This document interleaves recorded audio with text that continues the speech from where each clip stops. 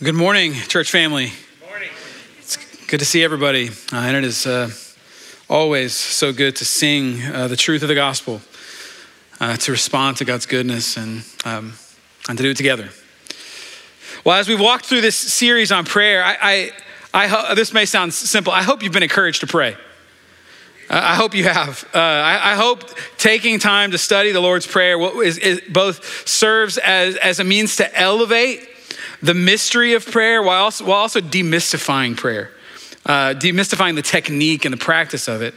And by this, I mean that we get to interact with the God of the universe. Like we get to talk with the one who made and is sustaining the burning of stars. It's unbelievable that that's what it means to be a Christian.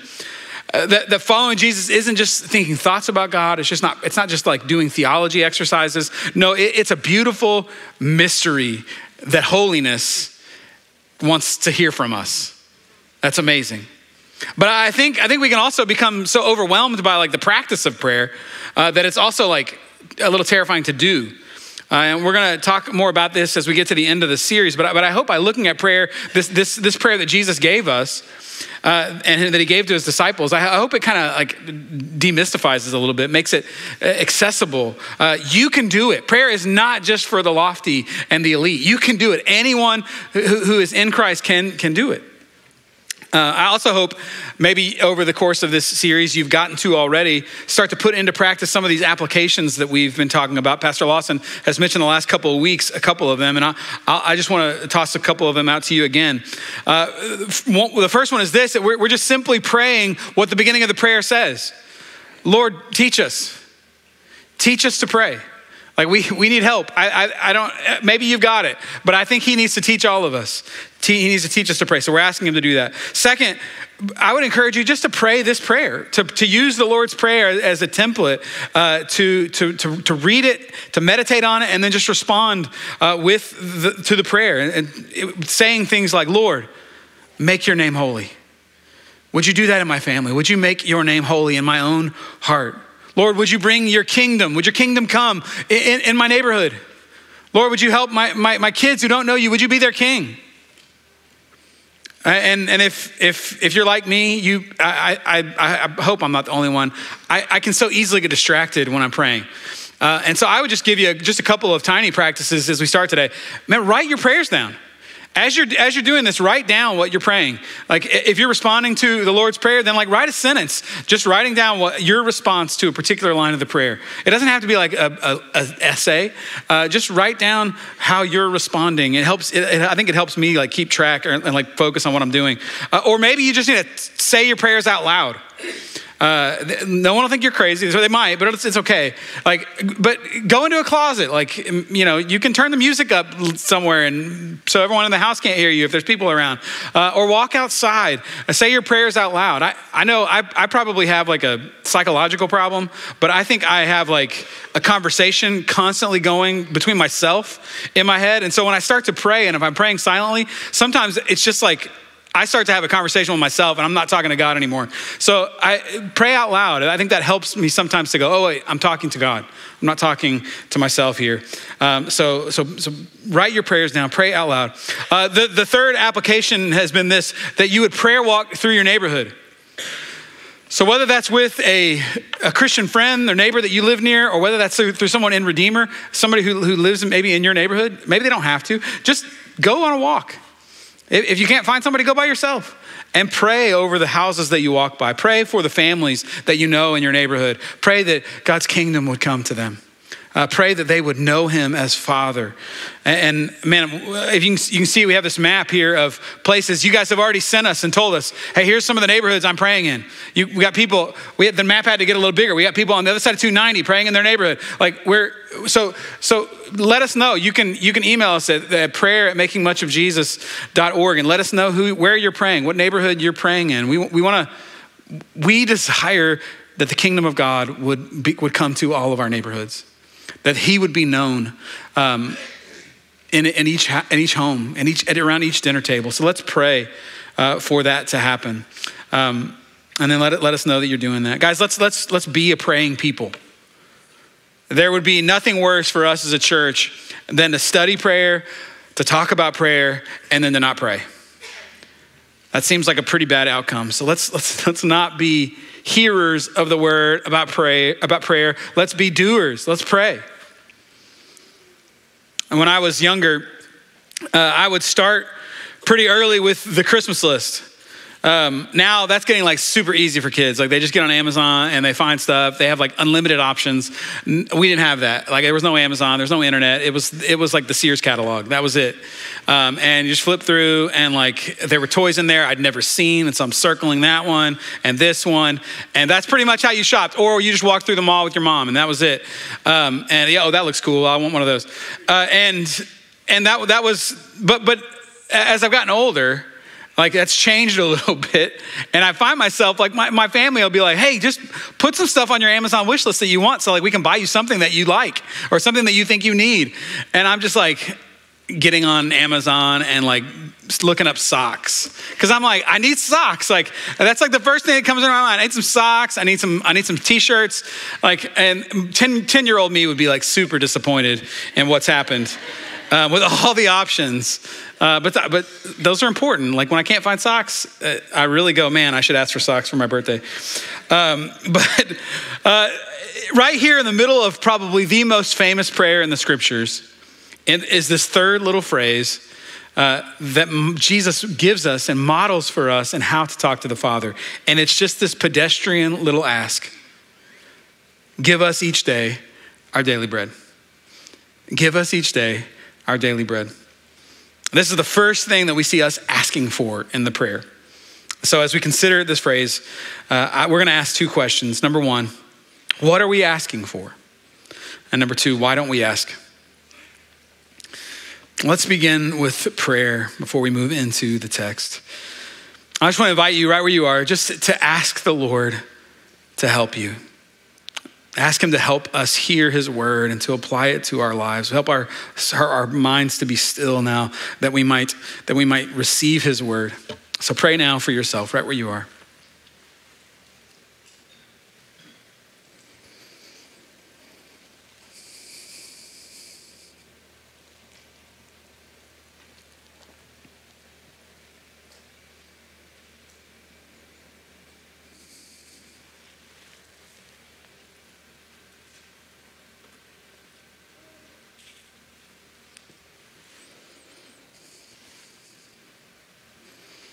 Oh Lord, would you help us?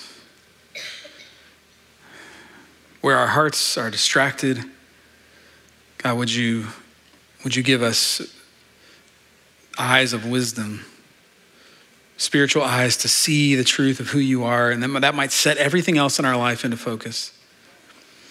Lord, would you remove any distractions, including my words? God, would you speak your words to us this morning? And Lord, we pray for our brother Dave Furman in Dubai. God, we ask, God, this morning that you would bless him. As his day is probably winding to a close, Father, would you help him to feel your nearness? Would you be with his family and give them your support? Where they are exhausted, would you strengthen them? Father, we praise you for the fruit of the work that you're doing there, for those who are coming to know Jesus. But God, we ask that you would strengthen and you would heal Dave. God, you know what's going on with his body. God, would you do what only you can do? So we love you, and would you lead us now? In Christ's name, amen. Well, let's begin with question number one. What are we asking for? So to answer this, we're gonna simply kind of try to walk through the text. But before we do that, I think this phrase can be really easy to gloss over. But before we get into the phrase, I want us to look kind of where we are in the prayer. So week one, Jesus has said that we're to start praying by saying Father, right? We're to come to him as Father, which sounds kind of common to us, but it's actually pretty revolutionary that Jesus would tell us to call God our Father. That means he's no unconcerned deity. He is as concerned and as open to you, even more so than the best of fathers. This means we have unhindered access. We have tender love and care. in God for us. And then in week 2, we looked at a couple of incredible phrases, huge, lofty things about God. We want his name to be honored as holy. Your kingdom come. These are like huge ideas. So yes, he is our Father, but he is holy. We come to him as King, which is quite the shift, isn't it? He is our Father, but he is our Lord, our King. He's powerful. He's immense. And I think if we have one but not the other, then prayer can be kind of overwhelming. If he cares for us as a father, but he's not holy, he's not king over everything, that's comforting, but at the end, it feels like he's kind of limited. But if he's the holy king of everything, but not our father, that's terrifying. And prayer becomes scary. It's scary to come to one so powerful who is not tender to us. But if he's both, if he's our Father and he's the King, then we can boldly ask him. We can do this third little phrase here. We can have confidence to ask him for things. He's upholding everything. His glory will one day cover the earth like water covers the sea, but he's our Father, and he says to little children like us, come, be satisfied. So we pray, give us each day our daily bread. So far, the prayer has been focused on God, your name, your kingdom, but this phrase flips it and it says, now give us. We're asking, give us. So let's start with that phrase. What is the Father's posture toward us? He gives. He gives. We pray, give us, because that's who he is. He's a giver. That's who he is. James 1 says that every good and every perfect gift is from above, coming down from the Father. In a couple of weeks, we're going to see the way that the Father gives. It makes earthly fathers, even the best of them, look evil in comparison. That's how good he is at giving. He gives life. He gives breath. He gives everything. That's who he is. So if that's who he is, if he's a giver, then why are we hesitant to ask? And first, I think just to know, I think it's normal. I think it's normal that we're hesitant. And here's why. If we believe that God is holding up the cosmos, keeping planets in place, I think it's actually kind of human for us to shy away from wanting to ask God things. We have to be kind of bothersome, we would think. Man, why would he care about this? And I think David had the same expression. He said it in Psalm 8. Who is man? Who's man that you're mindful of him? Why do you care about me, God? Why would you even think about me? Compared to Saturn, who cares about my little algebra test? Compared to stars, who cares about my relationships or my sickness or my financial needs? They all seem so small. And so we say silly little things like, this is too small of a need. Why bother God with that? Or maybe we say just the opposite, right? We say that this need is just, it's too big. It's too big. I need to get out there and get on it. I can't spend time praying about it. I just need to get out there and do it. Why am I wasting time even now? I need to go. But Jesus tells us to say, give us. Father, give us. He wants us to ask.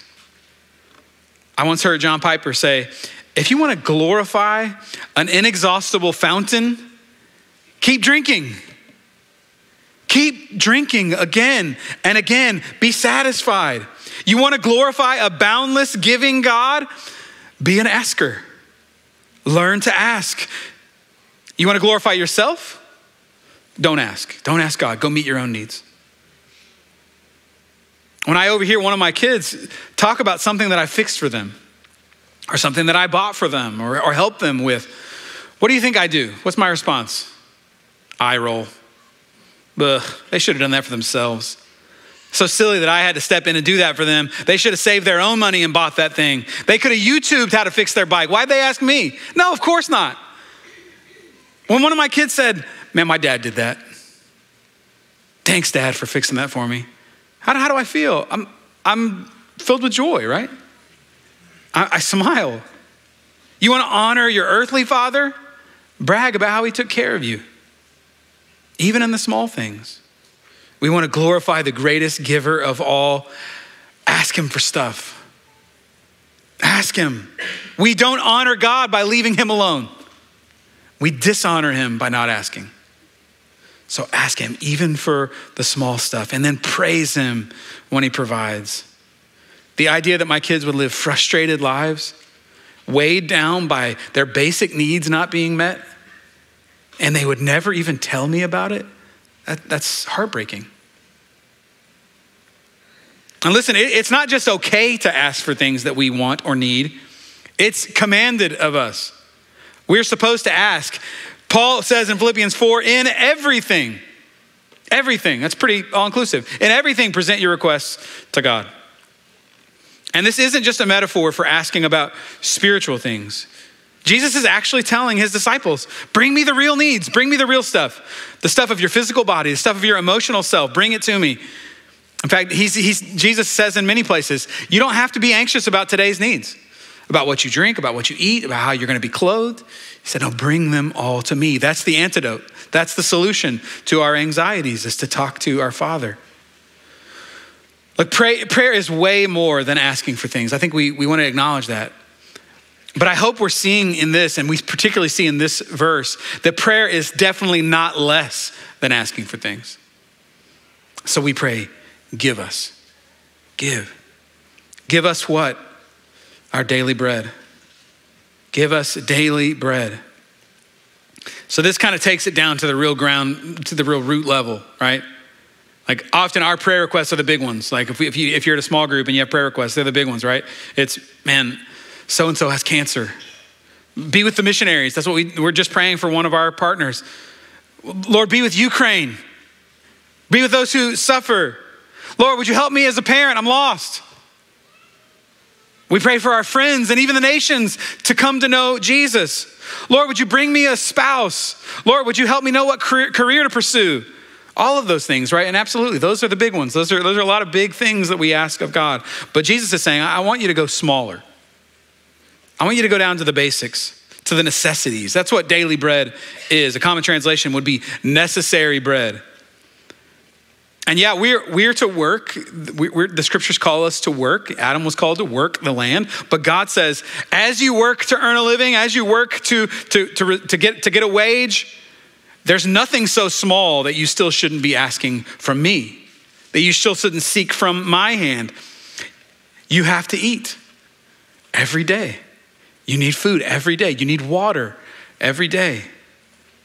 There are 1,000 provisions and protections every single day in so many small yet necessary ways that we need from the Father every day. But I think full pantries, grocery stores, Taco Bell, these things kind of dull us to this reality, don't they? For most of human history, it has not been the case that you could just go to Taco Bell in most of human history. No, that daily bread, daily food was not a given. Entire nations and peoples lacked the regular assurance of food. But guess what? Even though they lacked, guess what? They still had to eat. They still needed. And so Jesus said to pray, Father, give us bread. And this is not unspiritual. We like to separate our humanity out in that way. There's the physical side of me and then there's the spiritual side of me. And God really only cares about the spiritual side. The physical stuff is just earthly stuff. But that's not true. He didn't make us that way. He didn't make us spiritual beings and then go, I'm just gonna give them like this little earth suit that they can carry their soul around in. That's not how we're made. We're made in the image of God and we are whole beings. Physical, spiritual beings. All of it is spiritual before the Lord. We have bodies. That's how he made us. Our bodies need food. They need warmth. They need water. It's not an unspiritual thing to eat. The Lord made us physical people and we need physical bread. And then guess what? He also made physical bread. Like he made the bread too. He created us with needs and then he says, come to me. I've got the things that meet those needs. This is how personal the Father is. He meets the most basic of our needs and he says, come to me for bread. This means that you can pray, Lord, would you give me enough to pay our bills this month? That's not unspiritual. Lord, help me with this sales call because I really need the commission this month. Lord, would you help these shoes to last on my kids? Would the holes not show up? Would their feet not grow out of them? Lord, would you help all of the lights be green on this drive? I've got a meeting and I'm late and I need to get there. Lord, my kid's favorite stuffed animal is missing and they can't sleep without it. Would you help us to find it? We're looking for it. Lord, we can't find the stuffed animal. Would you help them sleep? Would you help this other stuffed animal to be okay? Lord, my son has a huge headache and he's got a big test tomorrow. Would you take away his headache so that he can sleep, so that he can study? Whatever you need each day, the Lord's ear is open. Pastor John Stark says this is my paraphrase. He says, we assume crazy things, like that we actually could have anything we need apart from asking the Father. That's an audacious way to live. It's crazy that we would think that there's anything, as those created by the Father, that there's anything that we could live and succeed in life apart from, even for the smallest things, without it coming from his hand. Jesus calls us to ask for daily bread. And he tells us our Father, that I think this statement means that our Father is not just there for the epic requests. He's not just there for the big moments. He wants to be there for all of them. I'm convinced that even as I examine my own prayer life, that maybe one of the reasons that we neglect prayer in the big moments is that we've neglected prayer in the million other small ways, and we've not gotten to see God answer those little prayers over and over. So Jesus says, we're to pray, give us daily bread. Give us the necessities. But when? When are we to ask? Today. Give us each day. Give us today our daily bread. Jesus has not made you like a smoke alarm battery. He's not made you like you're one who just needs a 9-volt battery of God's provision once a year. Change it on the new year and you're good. That's not how he's made you. You know what he's made you like? He's made you like an iPhone 6S that's trying to run the newest operating system, but it can't go about an hour without plugging back in. That's how he's made you. You need provision constantly. You can't get away from it. That's not a weakness on your part. That's just how he's made you. You are not the massive bag of Cheetos from Costco that's supposed to last for like 2 months. I don't know, I think. Like 2 weeks maybe, like 2 days is really what it is, isn't it?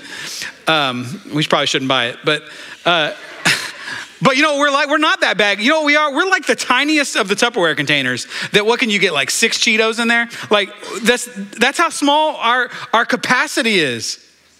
The Lord has not made you to have unlimited provision within you. No, you need constantly. You will need sleep tomorrow, and then you'll need it again the next day. You will need to eat today, and then probably again later today. You'll have problems today, and then you'll have them again tomorrow. But don't let that depress you. The reality is, don't let it depress you, but there will be 0 days in your life where you won't need things like this. I hope you've gotten used to that fact. Some of us have enjoyed it maybe too much, there's a lot of eating. But don't let that discourage you, but let it remind you that you're dependent on him for the provision of that day. Notice that the Lord doesn't say, just come to me on the first day of the month. Come to me at the beginning of the month and I'm gonna load you up with all that you need. No, he says, I'm the supply closet. I'll see you tomorrow. Come back to me each day and ask. He wants daily reliance. It's hard to read this idea of daily bread and not think about the nation of Israel. If you remember the story, they were coming out of Egypt, having been freed from Pharaoh, right? Rescued from Pharaoh. And they're literally singing worship songs on the shore of the Red Sea. The sea is right next to them with Pharaoh's army having been swallowed up in the sea. Let's set that scene, right? They're singing worship songs. And you know what the next words out of their mouth after the worship songs are? 3 verses later. Here's what they say in Exodus 15. Moses, what are we going to drink? If the worship service is over, we're traveling a little bit. What are we going to drink? And you know what their next words are? Just a few verses after that. You can probably guess. What are we going to eat? We should have just died back there. Like, God would have been better to just have let us die in Egypt, because at least there we would have had a last meal. And it would have been bread and meat. And if you know the story, you remember God's mercy. What did God say to them? Here's some water. The water you thought that was bitter, Moses is going to put something in there and it's going to make it drinkable. And you know what else? Tonight before you go to bed, there's going to be quail that just come and land here. And you're going to eat the quail. And in the morning when you wake up, you're going to walk out the door and there's going to be bread on the ground. Isn't that one of the weirdest, most amazing ideas in the scriptures? You want water? Done. You want bread? It'll be there in the morning. But this began a 40-year journey for them, where bread was on the ground every morning when they woke up. But as a means of seeing God provide for them each day, all they got was a day. Enough for one day. No surplus. Don't take more, because what's going to happen to it? It's going to go bad. And so the Lord became like a nursing mother to Israel. Each day they depended upon him for sustenance. This sounds a lot like the wisdom that we read in Proverbs chapter 30, which says, starting in verse 8, at the second half of verse 8, it says, "Give me neither poverty nor wealth. Feed me with the food I need. Otherwise, I might have too much and deny you, saying, 'Who is the Lord?' Or I might have nothing and steal, profaning the name of my God." The Lord says, come today. Come daily. And we ask, Lord, give me what I need. And then we do it again tomorrow. We do it again the next day. Why do the scriptures warn us against wealth and warn us against debt? Because we're so prone to strive for what we don't have. And then we're so prone to forget God when we have it. And the Lord Jesus says, come to me today. I will give you what you need. The supply closet is full and it's for you. So come to me again tomorrow and get what you need tomorrow. Give us each day our daily bread. Okay, that leads us to number 2 then. So why don't we ask? Why don't we ask? Why is this so hard? I think I've covered a couple of reasons already. I think first, we think too highly of ourselves. We think our problems are small enough that we can take care of them. I got it, God.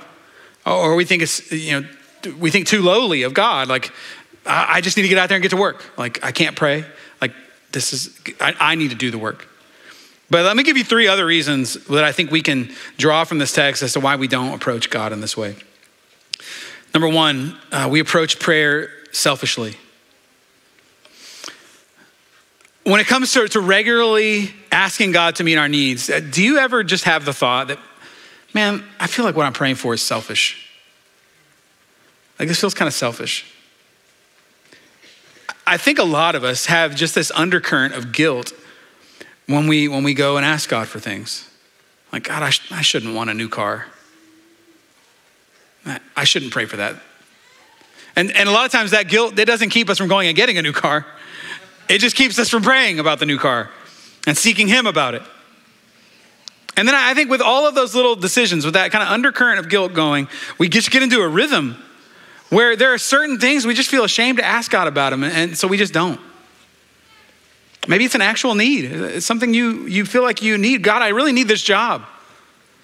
But there's others out there that need it too. I'm so we get in this rut, in this weird place of we feel bad for asking. And so we get out of the rhythm of asking him for the most basic of things. But it shouldn't be this way. It doesn't have to be this way. We don't have to be ashamed because the Lord says, ask. He's telling us, come, ask. But I think we're also missing the point. When we ask God, we're not just needing the thing that we're asking for, we're needing his wisdom.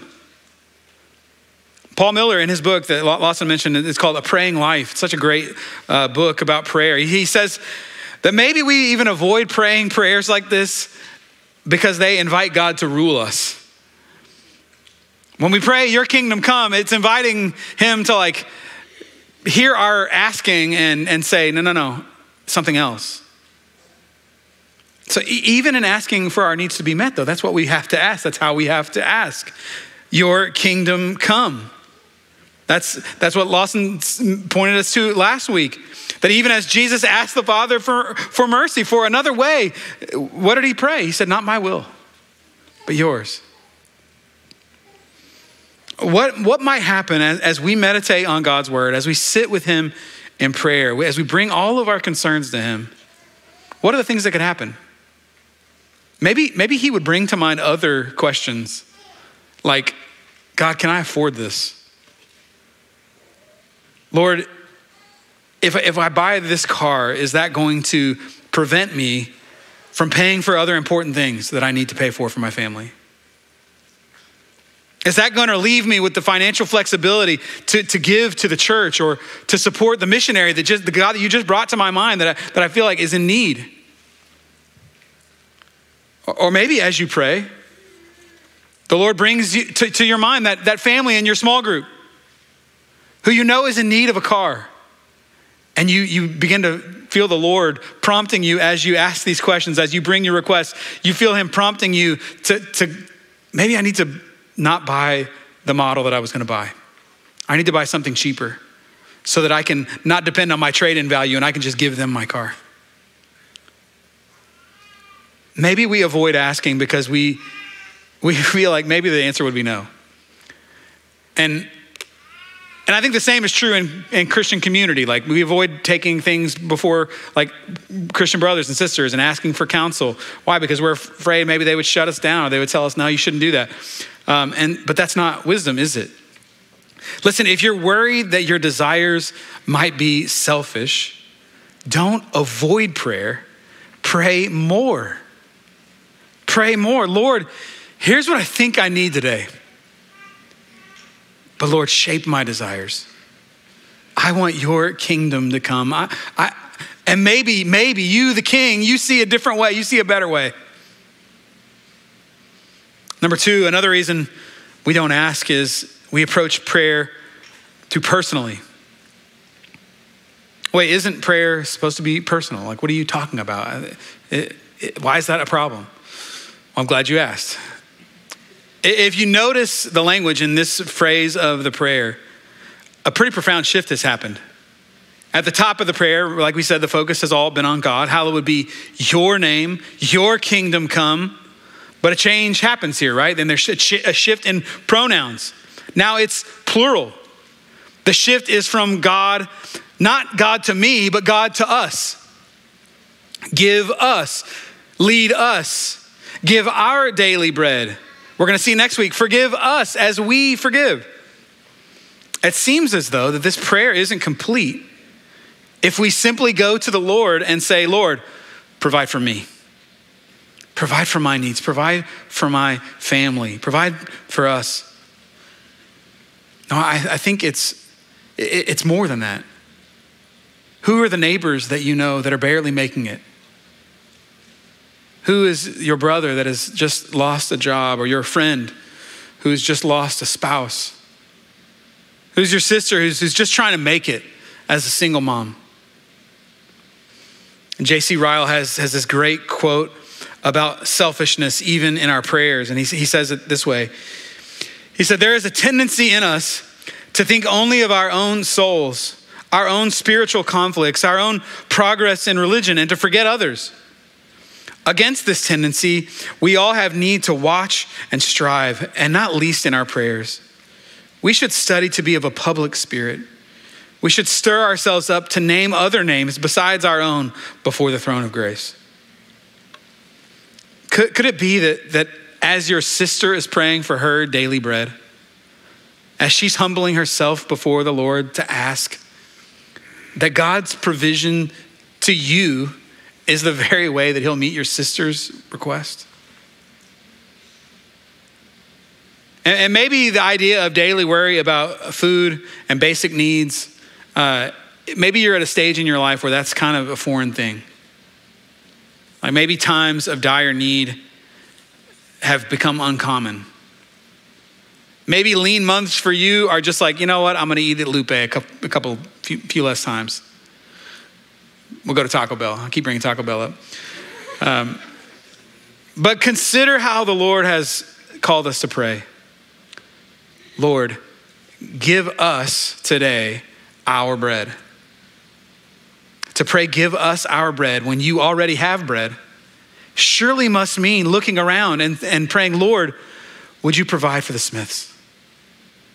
I know they're in need because of Tom's job. Lord, how would you use me?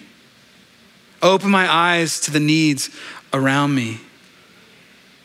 Lord, give me vision that I could set aside space at my table to invite a family in that needs relationship or needs food. Open my eyes to the needs of my kids' friends. That maybe they need a meal or maybe they need something more. To pray for our bread means we're praying for their bread. Asking God for our necessities to be met is also an asking for theirs to be met. And when prayer is only personal, we miss out. And it's not just praying for others, it's praying with others. This is one other aspect, I think. Augustine talked about how when to really experience communion with Christ, that we need to be with his body, with his people. And I think the same is true in prayer. This means that prayer isn't this private, personal thing the way that we've always framed it. It isn't less than that. We are to pray in private. Jesus says to go into your closet and pray to your Father. But it's also more than that. When you read the book of Acts, they're always getting together to pray.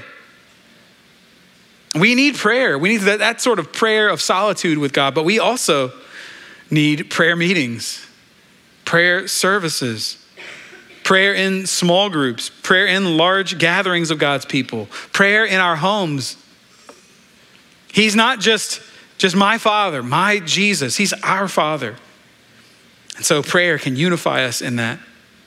And let me just take it kind of one step further. He's right there in your home. Right there in your home, in your conversation with your spouse, in your conversation with your kids. He is right there as the holy guest at your dinner table. He is with us in our worship services. He's here right now. And we don't have a hard time grasping that. Like if I stopped and prayed right now, you'd be like, yeah, that's normal. This is a worship service. That's what we do there. Why? Why does no one flinch when we do it there? But it's hard to do it at home. We believe that he's with us now. He's with us there. But we find it so hard to pray with our spouse, pray with our friends. What if in your marriage, you didn't wait for an established prayer time and you just did it? My friend John Sokolowski, if you've been around the church for a long time, you may know John. He was here many years ago, and it was such an encouragement. And I remember I'm a young husband at this point. This is over a decade ago, and he one of the things that he challenged me with in his own life was he talked about how it was hard. He found it very hard to pray with his wife, pray with his family, and he was a diligent guy. He studied God's word. He loved God. He prayed, and he just told me, he said, I stopped planning prayer times. And I just started praying. Like in the middle of conversations, I would just start praying. In the middle of a conversation with my wife, when he said, when we were discussing how to do something with one of our kids, and instead of just going on and kind of doing the circle of the conversation, he said, I would just cry out in the middle of the conversation, Father, help us. Lord, we need your help. Would you tell us how to lead our kid in this area? Give us wisdom. And guess what? We can do that. Like, that's not hard. Your friend is not going to think it's weird when you start praying in the middle of their conversation. They're just going to join you. Don't think it's weird. If that's you that maybe thinks it's weird, it's not. The Lord is there. He's with you. So we can pray. And then lastly, we don't ask because we don't see Jesus as our biggest daily need. After the children of Israel had woken up to manna on the ground for 40 years, bread on the ground, 40 years. Now listen to what Moses told them right before they entered the promised land. This was kind of Moses' last speech to the nation. He says this in Deuteronomy chapter 8. He, the Lord, humbled you by letting you go hungry. Then he gave you manna to eat, which you and your ancestors had not known, so that you might learn that man does not live on bread alone, but on every word that comes from the mouth of the Lord. Your clothing did not wear out, and your feet did not swell these 40 years. The Lord had provided bread for Israel 6 days a week, gave them an extra amount for Sabbath every single day for 40 years. Why? He did it so that they would see that they need God more than they need bread. We are so easily convinced that our biggest need is something else, something out there, anything else. Like we yearn for security, for stability. And instead of agreeing with Psalm 23, which says, the Lord is my shepherd, I have everything that I need. We are tempted instead to say, sure, God is my refuge, he is my portion, but what I really need most is to lock down my needs. I need to load up on bread. I need just a little more money, a little more security. And Israel missed this. They thought that's what they needed. But what they needed was the Lord. They needed to walk in his way. They needed to fellowship with him. They needed to trust his word that he was going to provide. One of the chief functions of prayer is to see Christ as the source of your life. There is no life apart from his provision. There is no hope, no comfort apart from trusting that he's going to come through. That's why we go to him every day. Again, Pastor John Stark, he said this. He said, you can't go to Jesus for forgiveness and to the world for comfort. And a lot of us, we want to go to Jesus because we want our sin dealt with. We want our sins forgiven. And we want that eternal life that he offers. But in the here and now, we don't see Jesus as the hope for this moment. So we don't pray. We don't ask him for help. We just go out and try to make it happen. But remember, when the Lord Jesus began his ministry, you remember how that rolled out? He had been baptized. What did he do? He went out into the wilderness. As the first act of his ministry, he goes out into the wilderness. And just like the nation of Israel, he goes out there for 40 days. They were there for 40 years. He was there for 40 days.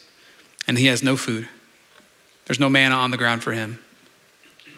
And Satan comes along to tempt him and says, here's some stones. Turn these stones into bread. Just do it.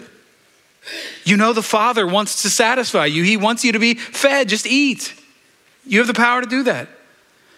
How did Jesus answer him? Unlike Israel, he didn't grumble. He didn't say, man, it was so much better back in heaven. He didn't doubt the goodness of the Father. No, he said there's something better than food. And he looked Satan in the eye and quoted Deuteronomy 8. He said, man must not live on bread alone. And this is our hope. Why does Jesus tell us to ask each day for even the most basic necessities? It's not just because we need food every day. It's not just because we need money. No, the Father is teaching us every day. He's training us that what we really need is whatever he gives. We need whatever comes from him because what we need most of all is him. We need to believe that his promises will satisfy his children, that every good gift comes from him. And so therefore, whatever he gives me, that's what I want. I want what is good. I want to come to him. So I bring my needs to him.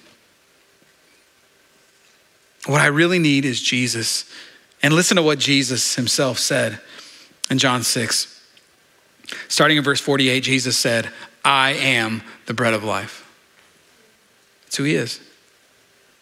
He goes on and he's telling this Jewish audience, he says, your ancestors ate the manna in the wilderness and they died.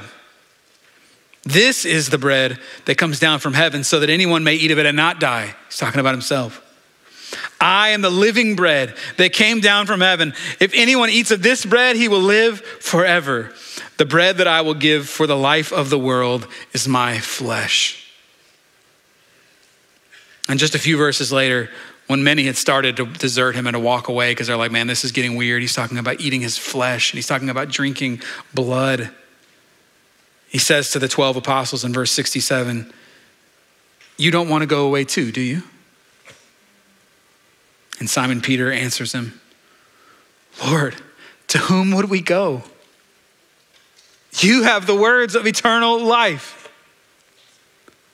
What else do we need?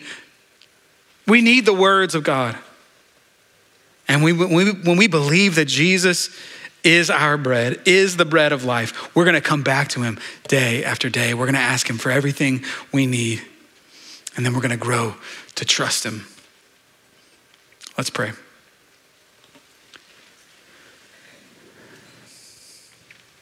Oh, Father, we are such a needy people. And we are so prone to think that the answers to our needs are everywhere but you. So Lord, in your mercy, would you lead us to turn from those things, to turn from other trusts and to place our trust squarely on the one who says, I'm the bread of life. Would you point us to Jesus? And then Lord, as we see our hope in you, would you give us diligence and steadiness and trust to ask you for every need that we have? Would we come again and again?